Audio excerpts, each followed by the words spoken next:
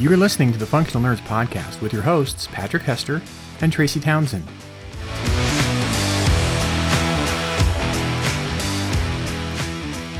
Now that's the reaction we want, Tracy. Yeah, that must have been deeply satisfying for you. You would not even. Our guest here, I don't think, has a full appreciation of the saga of stone faces that you've dealt with for the last several guests. Are you kidding me? Whose level of professionalism exceeds our own. Yes, and last time when he was here, we didn't have video. So it's true. He had no clue going in that Grogu was going to show up. Yeah. That was awesome. I'm sitting here and I'm trying to be like, they're getting themselves in the zone, and then all of a sudden, little tiny dude rocking out. Yep, gonna do the thing. Yep. Well, those of you who've been listening since my early days, anyway, jumping into the podcast back in 2020, which seems like a bazillion years ago now, remember or may remember the voice that you just heard a moment ago. That's Brandon Crilly, one of my friends from Ottawa out in Canada. And in addition to having a debut novel, a debut fantasy RPG supplement, short fiction, and even more games writing for the Arkham Gazette upcoming, has had a hella busy year. Brandon, how the hell are you? Good. I vaguely recall last time you mentioned the fact that I seem to wear many hats, and I feel like I'm wearing more and different hats than I was last time. Your whole hat management situation is completely out of control. You have an assistant now, though, which I consider to be deeply fancy. It is. I hesitate to tell. For a while, I hesitated to tell anybody about it because it made me feel very fancy and like ridiculous. And then I was like, no, I need my assistant to live, and so I'm going to tell you the fact that she exists. Because holy crap! And it's been wonderful. Yeah, I'm very, very, very lucky to have her. That's I thought about getting an assistant, and I figured I couldn't afford it, so I got a dog. And boy, did that. Not six in one hand, nor half a dozen in the other. Nope, as they just placed an order of $45 for more shit for him today. So, I'm telling you, corn snake is the way to go, man. Snakes, a lot of upfront cost, a little maintenance cost. It's fine. Yeah. And to clarify, Brandon means as a pet and not as a foodstuff. Okay. Probably don't want to try feeding corn snake to Ronan. No. It might be interested. You never know. Maybe. Yeah. I don't know. Yeah. It'd be a bad scene. It's funny because the general listeners haven't heard about Ronan yet. Only the Patreon listeners have. So that's kind of funny. So the patron episode, which we recorded this week, is like a solid hour of the saga of Ronan and the squeeing over Ronan. The squeeing, in fairness to Patrick, is really me. Patrick, behaves like an adult person insofar as Ronan is concerned and makes mature decisions like positive reinforcement and ignoring negative behaviors. It's a really good thing we're not in the same state because, like, if I were in the same zip code as Ronan, I would be like, who's mommy's boy? That's right. You get in my lap right now. You want this food from the table? Yes, you do. And it would just, I would destroy all of Patrick's maturely guided efforts. And I got to be honest with you, I'm really kind of digging the reversal there because it's kind of not our usual vibe. I was going to say, she's only saying this, Brandon, because I did the exact same thing with her kids. Oh, see, that's it was weird. It was like, hey, Corwin, who's a pretty boy? Who's a pretty boy? And he's like, I'm 15 years old. What the fuck is happening? No, it was more along the lines of, okay, now that we're away from the dock, you guys want to drive the boat? And they're like, yeah, we do. Damn. Oh man! We got a bitchin' video of Deirdre. It's kind of hard to do donuts on a lake and a pontoon, and she tried so hard. She tried. She was really. She wanted to whiplash her brother real good. That's the slow, ponderous spin. She was committed to it, and Corwin has no sea legs to speak of, and so like even that limited centripetal force was enough to be like for him. So, oh Lord. So as you can tell, we've done a lot since you've last been here. It's been a spell. It's been a while. Yeah. Last time I was hunkering down in the bedroom of my 1-bedroom apartment so as not to disturb the nemesis, and because there was mad construction outside downtown. And now I'm comfortably in the suburbs. And now you've gone through other things like mad protests downtown and like mad end of lockdowns downtown, and just Ottawa's bopping. Oh yeah. Not only that, but like from a completely American perspective and point of view, we in America understand that like 90% of Canada's economy came from the television show Supernatural being filmed there. Yeah, pretty much. So with that show being canceled, like, are you guys in a recession? Like, what's going on? It's rough. We're trying to attract, I've heard, as many additional shows as we can, regardless of quality. Just please come here. Do you want to film in Sudbury? No one knows where Sudbury is. Do you want to film there? Sure, let's go film inside it.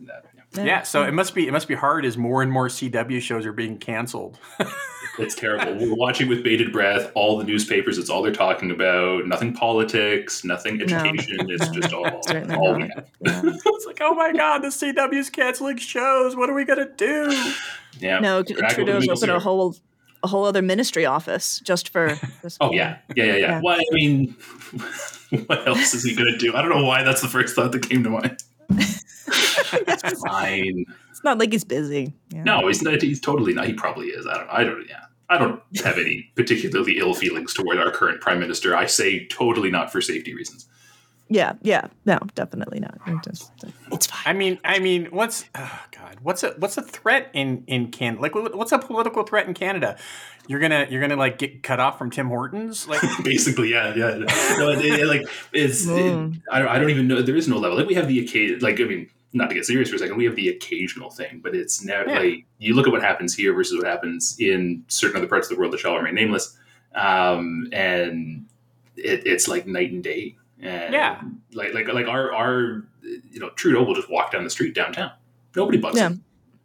Like it just or people like, but he doesn't have to worry about anything, and he gets it's a totally different setup up here.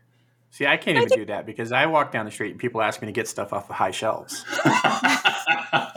I think we don't need to worry so much about remaining nameless because we as Americans recognize that we are the kind of sketchy neighbors who have a toilet on our lawn, and lots of cars in various states of deconstruction and flags of uncertain provenance hanging from poles all the time with spotlights on them. And a little bit. Yeah, and so we recognize that we're we might just be bringing the property values down a little bit.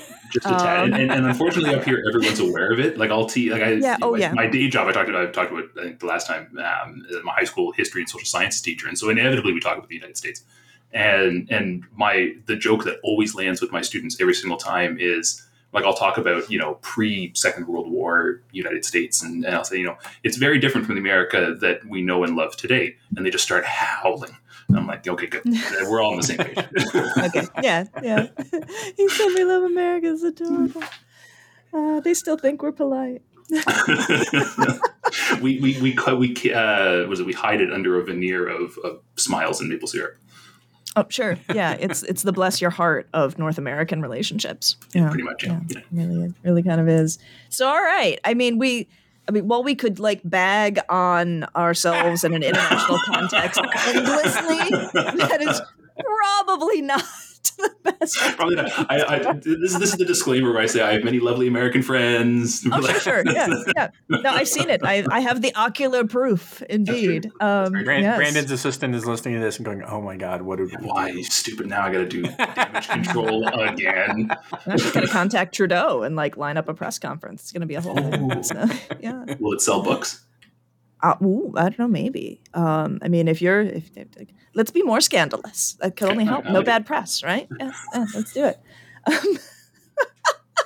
So, one of the things that struck to me as I was like refreshing my memory of all of the Brandon things was I was like, oh my God, your debut novel Catalyst and your Bestiarium Vocabulum came out in the same month. They both came out in October. Yeah. Of 2022, which means congratulations on being alive here in January of 2023 first. Well done. Well played there. But I one of the things I had to sort of sit back and be like, all right, these are such different animals. And although obviously writing a fantasy novel and writing a supplement for fantasy role-playing games, there's like a real Venn diagram crossover there, it is also for very different audiences. Like the writing is fundamentally different, the structures of it is fundamentally different. You're essentially creating an engaging reference book over here, but creating a sort of like independent narrative over there. One you're trying to create so that it can be sort of like housed within lots of different fantasy RPG universes. The other you're creating with the specific goal of a very lived in, clear universe of your own creation that is not to be confused with others. How do you compartmentalize that? How does that work? That is an excellent question. So one of the, I think, probably saving graces for me and why I survived 2022 was that both projects were very different stages. Like when I sold Catalyst to Athos Arts, my publisher, the draft was had already been through like 8 revisions or something, and so the notes so I spent 2022, the first half of it doing not like a whole rewrite, but doing very pointed, very specific revisions based on notes from Emily, my editor, and so it was very much my editor brain that was in play there. Whereas, the stuff for the Bestiary for Fat Goblin Games, that was just kind of raw creation. So that was one easy way to kind of compartmentalize that, which I've always done. Like I like to have, surprising no one, I like to have many projects going on at once. But often I'll have, one thing I'm drafting, one thing I'm editing, and that's kind of the way that I keep them straight. But it was tough sometimes because like anyone who's read Catalyst probably knows this, that I very deliberately don't.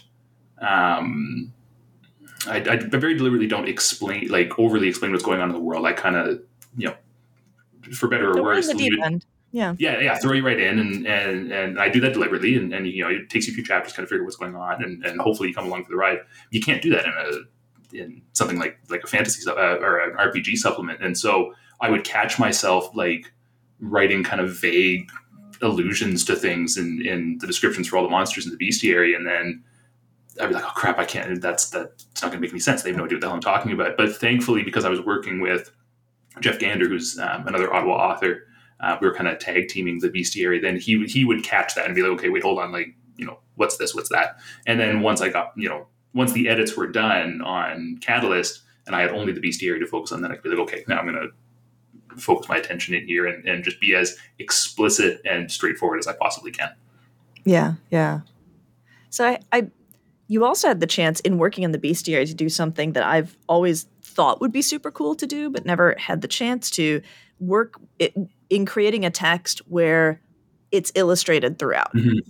Because every one of the creatures that you're imagining, and it's important to sort of back up for a little bit and to say, in the case of Fat Goblin Games' Bestiarium Vocabulum that we're talking about here, it's not just meant to be like transferable to lots of different sorts of fantasy RPG settings, mm-hmm. but specifically to kind of push back against basic visions and tropes and stuff. So it's not just like, here's a brown goblin and here's a goblin that's purple and wears a different hat. Exactly.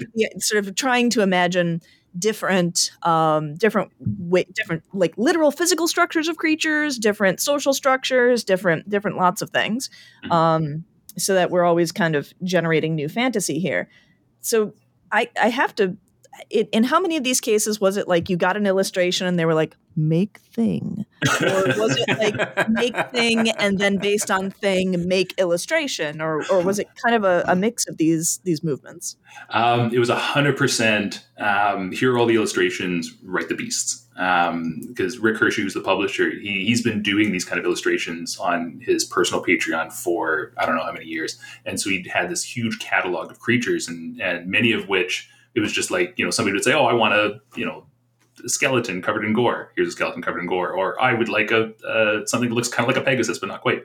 And so he just had these things, but with no descriptions. And so I think we ended up with 151, 152 or something monsters in the book. He's got half again as many sketches, maybe more than that we just didn't include. So it was all just, here's the art.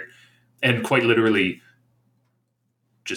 make whatever you want. And I had maybe a list of 20 20 or so creatures that I couldn't use. Like I couldn't just have a Pegasus. I couldn't just have a Gargoyle. I couldn't just have a brown dragon. And for a variety of reasons, they were like, these are the no-goes, which in some cases, I had to really think outside the box when the sketch is like, okay, but that is a Pegasus. Wait a minute. But it ended up being very fun because then I really had to think outside the box and like, okay, I can't make it a Pegasus. What can it be instead? And those sometimes became my, like, the creatures that I like best because it's something, totally outside of what you would normally expect when you see that art initially. Yeah. Did you get any art that you looked at it and you said, what the fuck is this? Oh, yeah. Oh, wait. I'm sorry. Hold on. You're from Canada. Did you get any art that you said, what the darn and shoot is this? Oh, come on. I'm pretty sure we curse more than you do.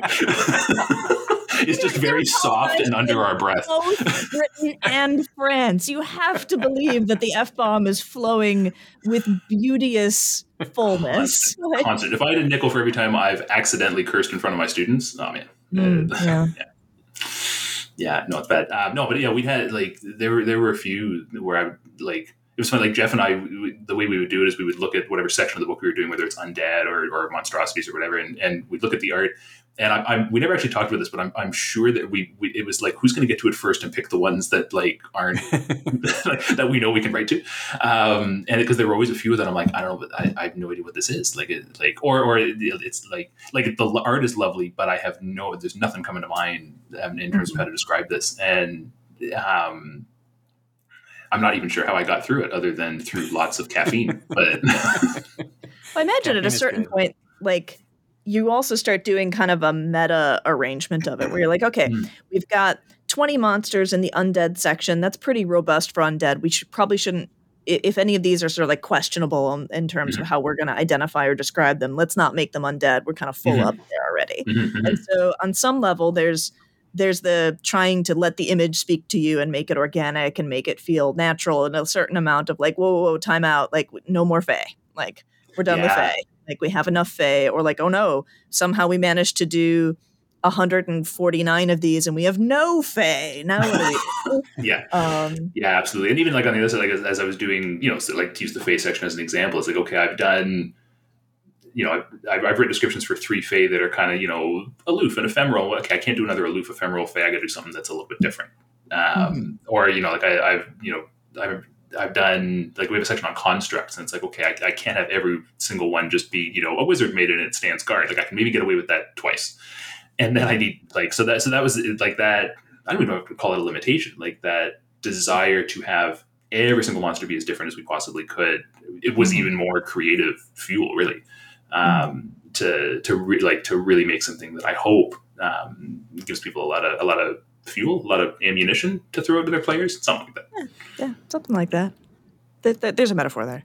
Yeah. So Patrick, you played Pathfinder just about every weekend, yeah? Ooh. Or is it D&D? I used to now, but Giles makes me play D&D because he's cruel, and oh right, yeah. He doesn't like me to be able to look things up on my iPad and not have to pay a subscription for them. He's that dungeon master. He's just so cruel and probably doesn't think it is. Yeah, it totally is. Yeah.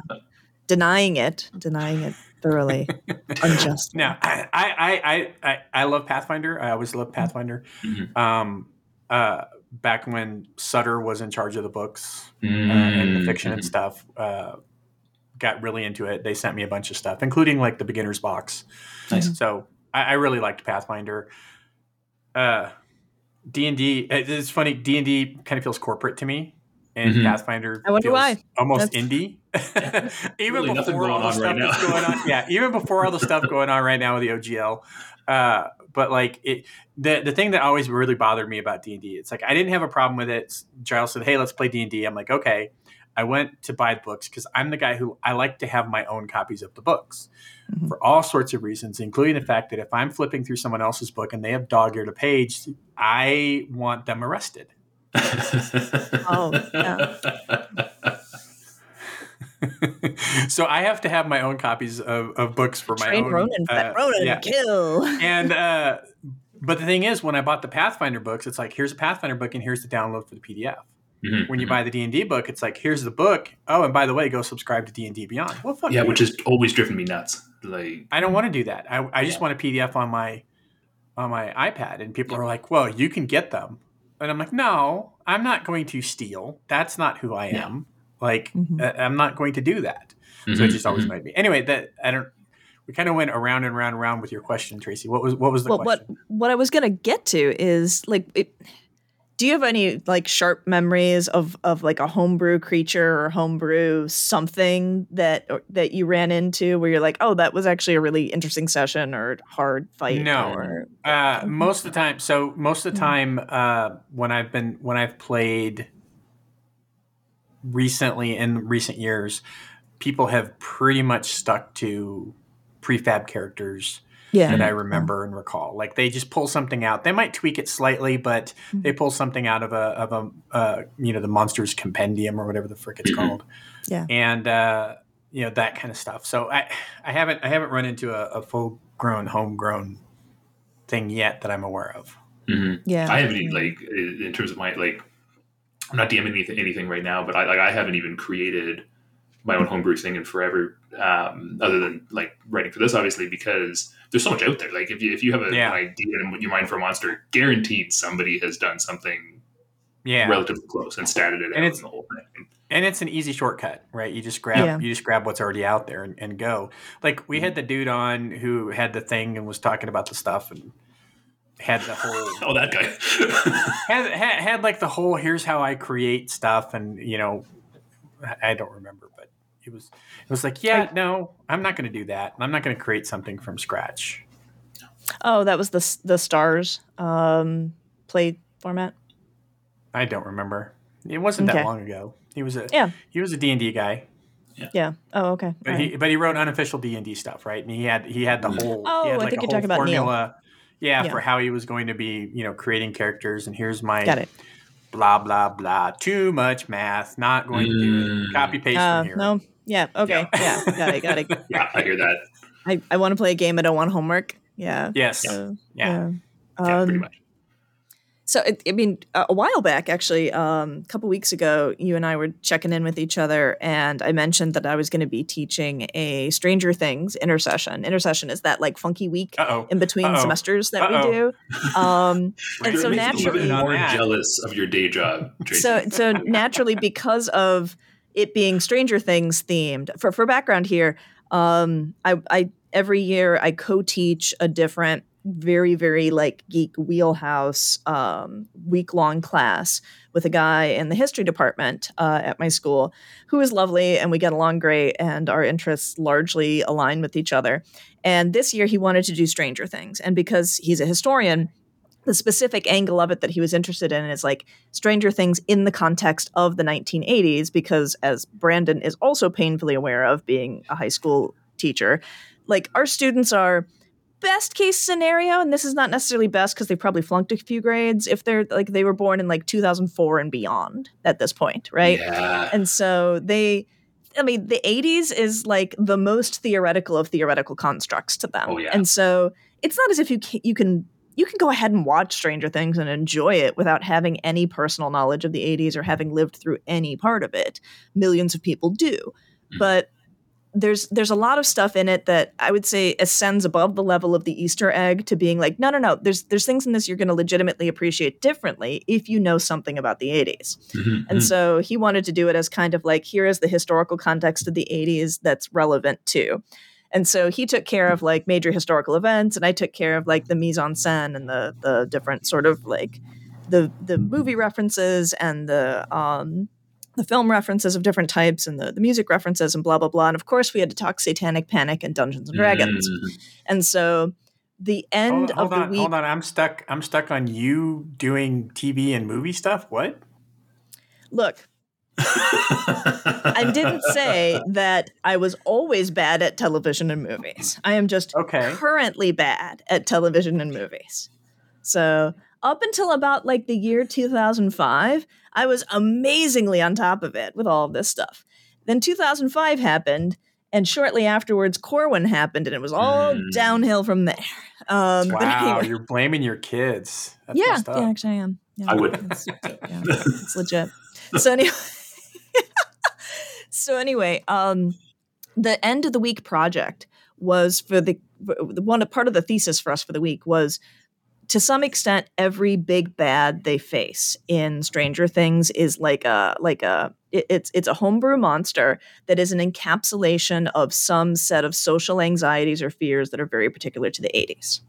So, like the idea of mind control and, Russian spies, the idea of the literal, like, predator in the middle of the night that comes and selectively snatches your kids is very much, it's 10 o'clock, do you know where your children are? And the whole Demogorgon thing in season 1. Commercials. I remember right. those. That, later when we get to Vecna, that Vecna becomes this kind of like stand-in for kids who are lost in the shuffle of absentee parenting and so on, and various other things. And like they all sort of embody different anxieties about the era. And so their job was to come up with a homebrew monster of some kind that didn't have to conform to a real TTRPG system. They could just make up stats that meant whatever and whatever that would give us a look into a monster of the now. Like, what would the monster that represents now be? Oh. And wow, they came up with some shit. It was amazing. Like, some of the kids came up with monsters that like represent adults' fear of kids having bodily autonomy. And so it was like a puppet thing that like gets inside, like it puts like, these ganglia in the back of your head and stuff. And other people came up with a monster that represents misinformation and disinformation. And it warps your perceptions with, illusions of various kinds and makes you attack people who care about you and assert false claims and various things. But it was like, whoa. This sounds awesome. It was kind of fun. And some of them, of course, were just like hellaciously goofy because the kids were just like, this thing is called Harriet and her power is she is old. And we're like, and? To be like, Harriet eats children. And we're like, is that a common issue right now on a literal or metaphorical level? And they're like, nope, I guess not. She eats babies. And we're like, cool. You just gingerbread house that shit right up. I would have come up with something like multi-headed. Like, what are the Gorgon or is it the Hydra that is multi-headed? Hydra. Yeah. Hydra. So I would have done like a Hydra called the Congress. Oh, I like that. That's really good. Every time you cut off one of them, a couple more. 2 more come up. And they're even stupider. Yeah, the intelligence drops. So that's actually good. I like that. The more heads you put together, the stupider they get. The only way to defeat them is through gerrymandering. Like you have to, like there's an ancient sword called gerrymandering. And you just have I ever told you that in high school, my friends and I played Dungeons and Dragons at lunchtime in the school library? Oh my God, you were like actually an 80s film. Oh my God! This is amazing. Okay, funny, tell me all about this. So, number one, it's funny that the librarians let us because we weren't quiet. No kidding. Mm-hmm. And number two, we always drew like a crowd. Oh so wow! Would come and Performance just Dungeons play. and Dragons. You were Critical Role before there was Critical Role. They owe you money now. Posers. I was going to say, they stole and those are the days of the Red Box. So we had I had actually ended up buying all of them. So I had the red one, the blue one, the black one, the teal one, and the silver. Okay, yeah. And then we also had AD&D, the hardcovers, because we'd gotten those used at what was the Wonderland Comics. Okay. I did not like Wonderland Comics because that was the place where you went in. They didn't have a lot of lights. Everything was just kind of stacked up. And the guy who ran the place was always barefoot and just like walking through the place. Yeah. I heard later on that it burned down, and it was the suspicion was that he had burned it down for the insurance money. The insurance money. What had happened.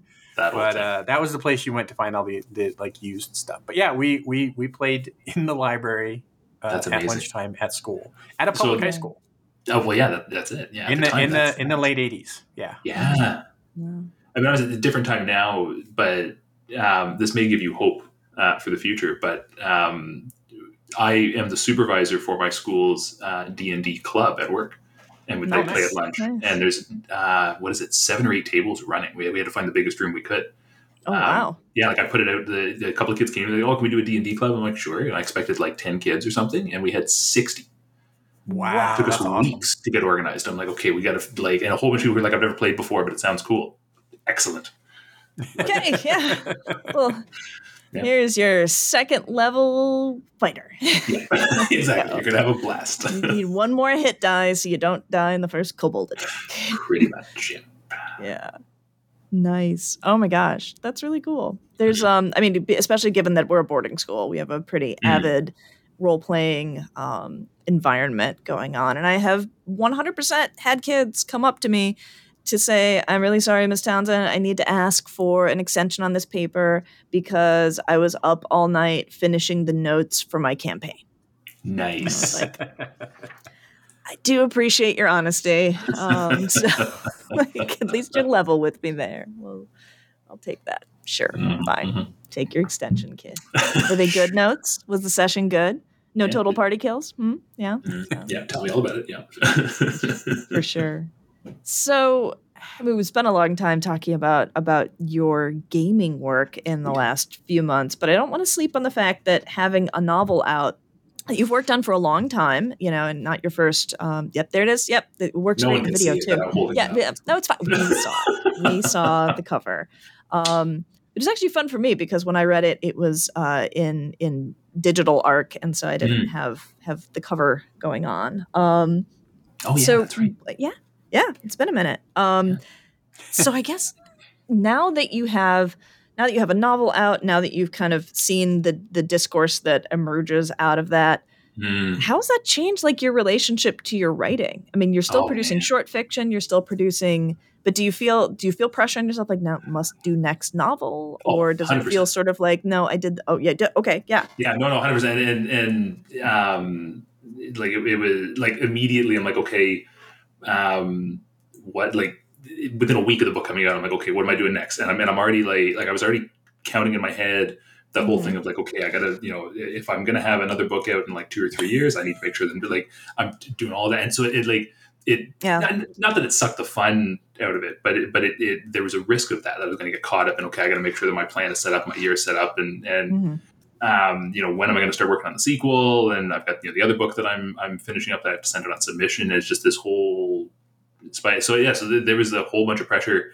kind of alongside the genuine thrill and excitement of finally having a book out, because I knew like when I've done all this short fiction and stuff, but I knew way back, ironically, novels and writing game stuff was always the top of the pyramid. Like that's what I was going for, and so to have both come out at the same time, it's like, right, yeah. Okay, now I've made it. Don't screw it up. Yeah, there's that. Right? But I mean, Tracy, I mentioned it. Like it must have been similar for you.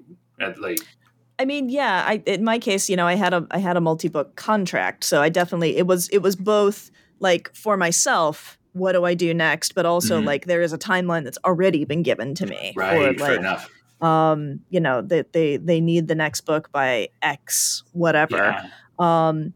And so that kind of put certain deadlines and things in mind. And, you know, everybody has their bingo board, I think, of weird experiences that they collect that people warn you about. Like this could happen to you or that could happen to you. And on my bingo board, I got to collect for the second book, technology error causes you to lose the last 30,000 words of the manuscript 3 days before it's due to the editor in final form. Wow, that was a weekend. Because as both of you know, because we've talked writing many, many times together, I work from notes and very, very limited things that really, I mean, it's kind of an outline, but it's a skeleton. Kind of an outline, but I mean, there's a big difference between I outlined out what's going to happen and this 500 words explains to me what the last 30,000 words was supposed to be, and the 30,000 words are gone, and all I have is this 500 words that reminds me how I did it. Yeah, and so that was.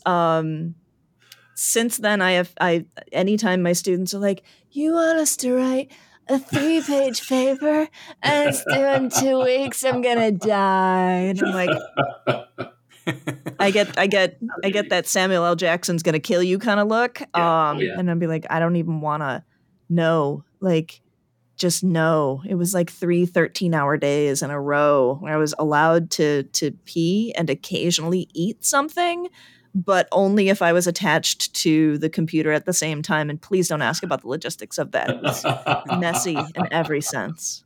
Yeah. This is why Tracy changed how she writes now, and she got like 4 different printers. And as she's writing, Nice. the printers are also printing out everything. Constant. She gets she even has one of the old like dot matrix printer. Oh with yeah, the blue bar you paper like on you it, tear you off know? the guidelines on those. Like, it's great. Yeah. So Yeah. No, to make sure that she never loses anything ever again. I could have hired an assistant, but I decided to go with the Celtic scribe instead. So they just illuminate draft pages as I go. Have you seen the cartoon of like the monks? And there's like 3 monks, and one of them's at a desk, and he's just passed out, and the other 2 are sitting there, and they go, "Printers down." Oh yes, I've seen that one. Yeah. That's amazing. I like that one. That's funny though, Tracy, because that's kind of like that's obviously a different experience because I'm coming into this like Athos has said they want the second one, but there's no timeline on it. It's just like right. When you get to it, let us know. And in my head, I'm like, that means I need it to you in 3 months, which is insane. But that was my immediate knee-jerk response. Was like, okay, I gotta get it to you right away. And I'm like, no, I don't. But I don't like that. I don't have another contract. So that's that other little bit of pressure is like, whatever book I'm working on now or the next book I'm going to work on, now I have to go through the whole process again of finding a home for it and hope that perhaps the fact that I have Catalyst out now will give me slightly more cachet than it did when I had nothing out, right? So it adds that certain bit of pressure. And when did your book drop? It would have been October 11th. October, a couple months ago. Yeah. Okay, so the novelty of having the novel out hasn't worn off yet. No, it is still. This guy. Yeah. With the rim shot and the whole thing. We don't appreciate him enough, so the sound effects have to appreciate him. I see. It's really, The best part is I just started responding normally. It took me a half second to figure out what. That's the best.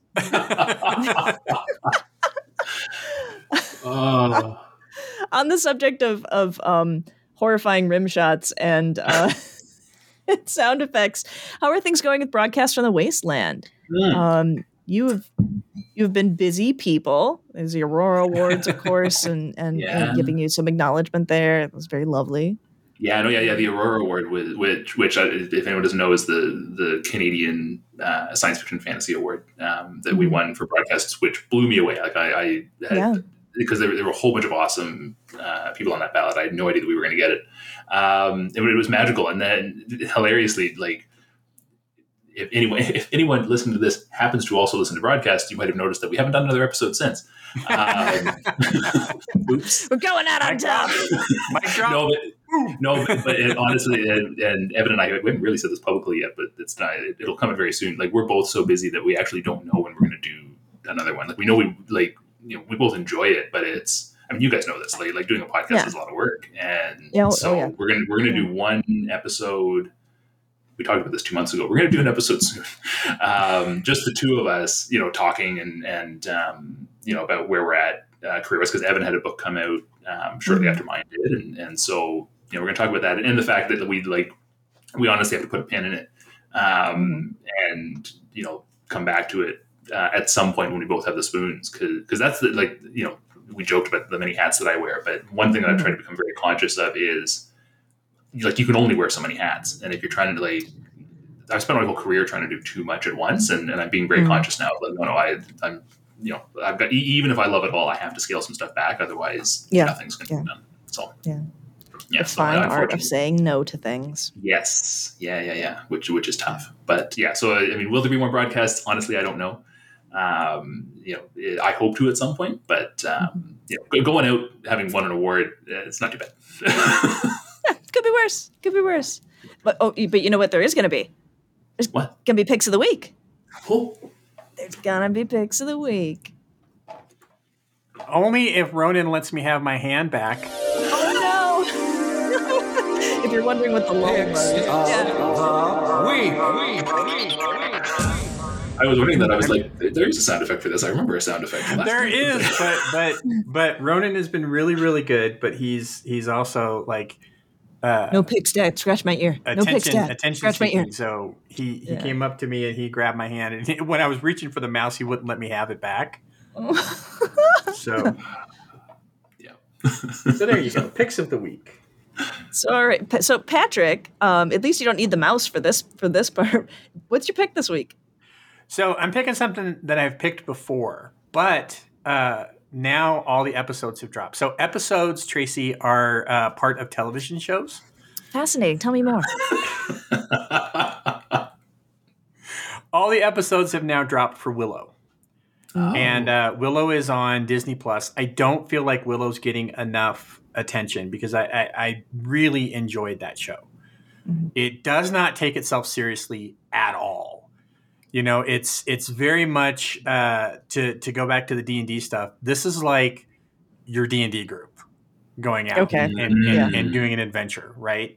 And they just dropped a behind the scenes thing on Disney Plus for Willow. And it's hilarious because it basically portrays Warwick Davis as this prima donna on the set. Like he's like, everybody's afraid of him and he's like out to get people. And you know, the wand from the movie, the curly wand, he has that in the show. And part of it is, finding Elora Danan and teaching her how to be, how to use magic and stuff. And so she uses the wand a lot. And so they have this whole thing about how he's jealous of that actress. And like they show like security footage of him going through the prop room, breaking the wand so she doesn't have one, That's awesome. It's hilarious. So, they've got Val Kilmer obviously can't be in it. He has a lot of medical issues. If he's still alive, I think he's still alive. I know that he did the cameo in Tom Cruise Presents Star Wars: A New Hope, and spoilers for that movie if you haven't seen it. Yep. It's fucking Star Wars. It really is. I used to hit. What is it? Womp rats with my blah, blah, blah, blah, blah back home. They're not much bigger than that little hole in the desert. But Val Kilmer's not there. So they have his kids, which are twins, are in it. And then you have a bunch of other characters. The Val Kilmer role is played by this huge guy who is Asian, I think is what he said. And he's hilarious and he's very clumsy. But he's also like so damn funny. There's one point where like everything is about to come to an end, and he's with these two characters, and he goes and he towers over everybody in the whole show, and he's like, oh, look over there, there's a storm. Yeah, a storm's coming. What do you think's going to happen now? Oh, probably death, destruction. Blah, blah, blah. You guys want to make out? And they're kind of looking at him and they just go, let's do this. Let's what's the plan? Well, I had a plan. You guys ignored it. He's so funny. So it's a good show. It's a good, fun show. It doesn't take itself seriously. You don't have to know a lot. You can just kind of sit down and watch it and have fun with it. So awesome. Yeah. They even got Kevin Pollak, I think, is the actor to come back as the brownie. Huh. You're the stupid Dakini I stole the baby from while you were taking a pee-pee. Yeah. Okay. Oh, he comes back for a minute. Oh, cool. So, yeah, it's fun. It's on Disney Plus. Fun is the word that comes up every time I think about it. Okay? Yeah. It's just fun. So go check that out. Willow, Disney Plus. Awesome. Nice. I haven't yet, but it's on my radar. But yeah, I will go check that out. That's awesome. So how about you, Brandon? What's your pick? Interestingly, my pick is also a TV show. Is also something that I watched up here on Disney Plus, although it's a Hulu thing. So I don't know if that means you folks would watch it on Hulu, but we don't get that here. So my pick is the show Reboot, not the old cartoon. But yeah, that's on Hulu here. Yeah, Hulu. Yeah, which is about basically like I think it's actually Hulu in the show is bringing back an old 80s or 90s sitcom, with all the original stars, and because there's this young writer played by Rachel Bloom who's like I really want to bring back this show that was all very campy and Full House style, but I want to make it a little more real and have the characters have real problems and make it a little more relevant for today.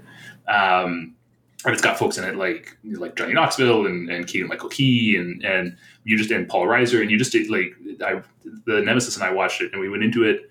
It was supposed to be just like our kind of dumb, fun show of the week. And it's hilarious, but there are also moments it is so incredibly heartfelt at times.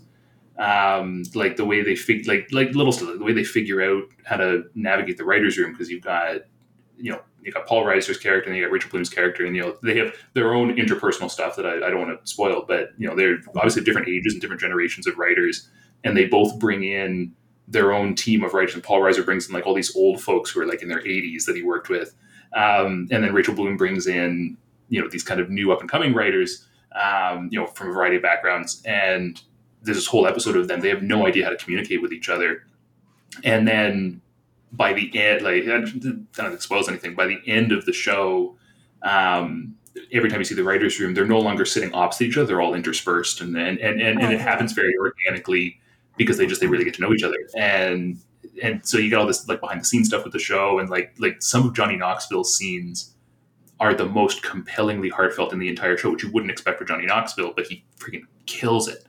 And it gets really real about this, about studio stuff and the idea of bringing back a show and what do you do when you're, you haven't worked in 15 years and you're trying to come back as an actor and all this stuff. And it is both hilarious and incredibly touching. And I really, really, really hope it gets a second season, because it was absolute magic, this show. So I can't speak highly enough about it. So yeah, Reboot, also on Disney Plus here in Canada, or Hulu for my American compatriots.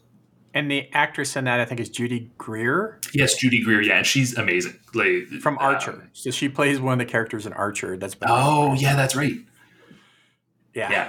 I haven't seen her in a whole lot of live action stuff. I know she's done live action stuff, but to my brain, I think of like cameos in there. Archer. Yeah, Archer. Yeah. Well, she was in Big Bang Theory at one point. And the most recent Halloween films she was in too, I think. Oh, okay. I think. Yeah, maybe. I think that was her. But yeah, she's awesome too. Like, her character comes in and like left acting to go. She marries like some like Icelandic prince, some Scandinavian thing, and that goes to hell.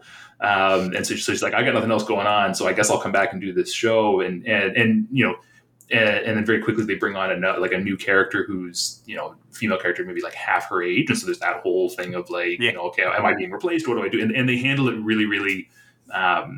Really, really intelligently and also hilariously at the same time. But yeah, she's fabulous in that as well. I like to mention it every once in a while, just for shits and grins. But I actually met Rachel Bloom. Really? Yes, at the Hugo Awards. Really? Yeah, she was at the Hugos for "Fuck Me, Ray Bradbury." Nice. Which was a song that she did in a music video. Awesome. It got nominated, so she was there. I'm impressed that she went to the Hugos. That's awesome. I was too. I was like, oh wow, someone's actually like a Hollywood person's here. But then they don't really come. George R.R. Martin started the trend of like certain people from Game of Thrones showing up every year. So yeah. Thanks, George. I also got to meet Neil Gaiman that way. So. Oh yeah. I imagine he hangs around the Hugos periodically. Mm-hmm. Mm-hmm. I would think. Super. I'm just mentioning this stuff because Tracy would love to get a nomination so she could go to the Hugos for Best Fan Cast. So I mean, as you folks should. And wants to. I mean, I would feel good about that. I just they would give me a little warm fuzzy. So. Surprising perhaps everyone, my pick of the week this week is actually a movie, not a television show, still kind of bad at television, but this is a movie that my husband and I, as soon as it from the 80s. No. That as soon as my husband and I knew it was coming out, we're like, okay, we have to see it. And it so happened that last night, Coram was off at his part-time job and Deirdre was off at a sleepover with friends. And we were like, date night in the house. So we ordered in some Indian food and we watched Glass Onion. So it's been out for several weeks now on Netflix and a little bit prior to that in theaters as well. And a lot of the discourse surrounding it has been about, is is Glass Onion better than Knives Out or vice versa? And I think that's the wrong way of looking at it, because the more I try to put it in that kind of frame, the more I realize that it's kind of an apples and kumquats comparison, in that they have only two critical things in common with one another. Obviously, Benoit Blanc, and the other is rich garbage people who have created problems for themselves and end up getting sorted by Benoit and a young woman. And so that's sort of it. That's other than that, they have, I mean, cinematically speaking, they look very different. You know, it's a brighter environment, though it's, you know, the cold weather, warm weather thing, completely different set, totally different cast. I think in a lot of senses, Glass Onion has more of a sense of humor about itself in a sort of more obvious way. A lot about Knives Out was super funny, but in a blink and you'll miss it kind of way. But I think Glass Onion is more unapologetically driving for humor and sort of absurdity at the same time as it's saying some really bitterly angry, trenchant stuff about how people of wealth and privilege use the system to kind of continue to hide their own ineptitudes and kind of benefit from other people's work. So really enjoyed it. If you're into a sort of Agatha Christie locked room mystery sort of thing with a variety of twists, some of which are not hard to anticipate, but still really fun and satisfying for how they contribute in the end, I would check out Glass Onion.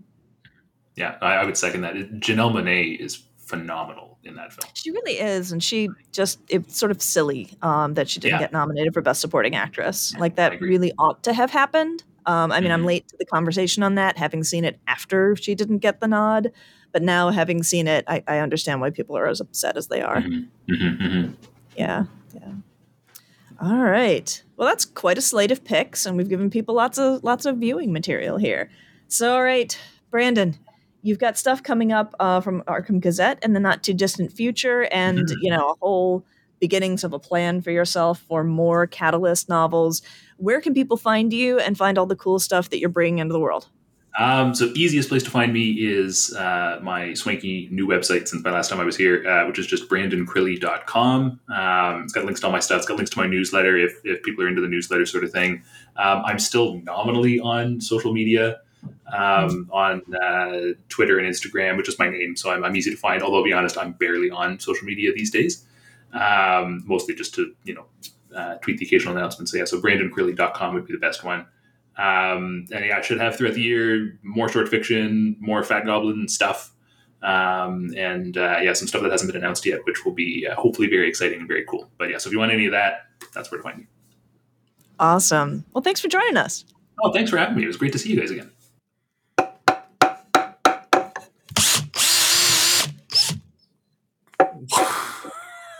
What on earth? Hey! Hey! Oh, hi, Patrick. Tracy, what are you doing to the bumper? Fortifying it. Duh. This is because we just talked to Keith Amon about defending your lair. And I started thinking about that time Beyond the Trope tried to take over. Yeah, I act cool about that, but I guess it kind of got to me after all. You do realize that building a... What is this? It's a palisade. Right. You realize that physical fortifications are not a way of protecting and preserving the podcast into the future, right? I suppose. Oh, what about weapons? You're kidding. You have 2 Hugo Awards. Those trophies are very pointy and probably excellent for close quarters combat. Oh my God, you're not kidding.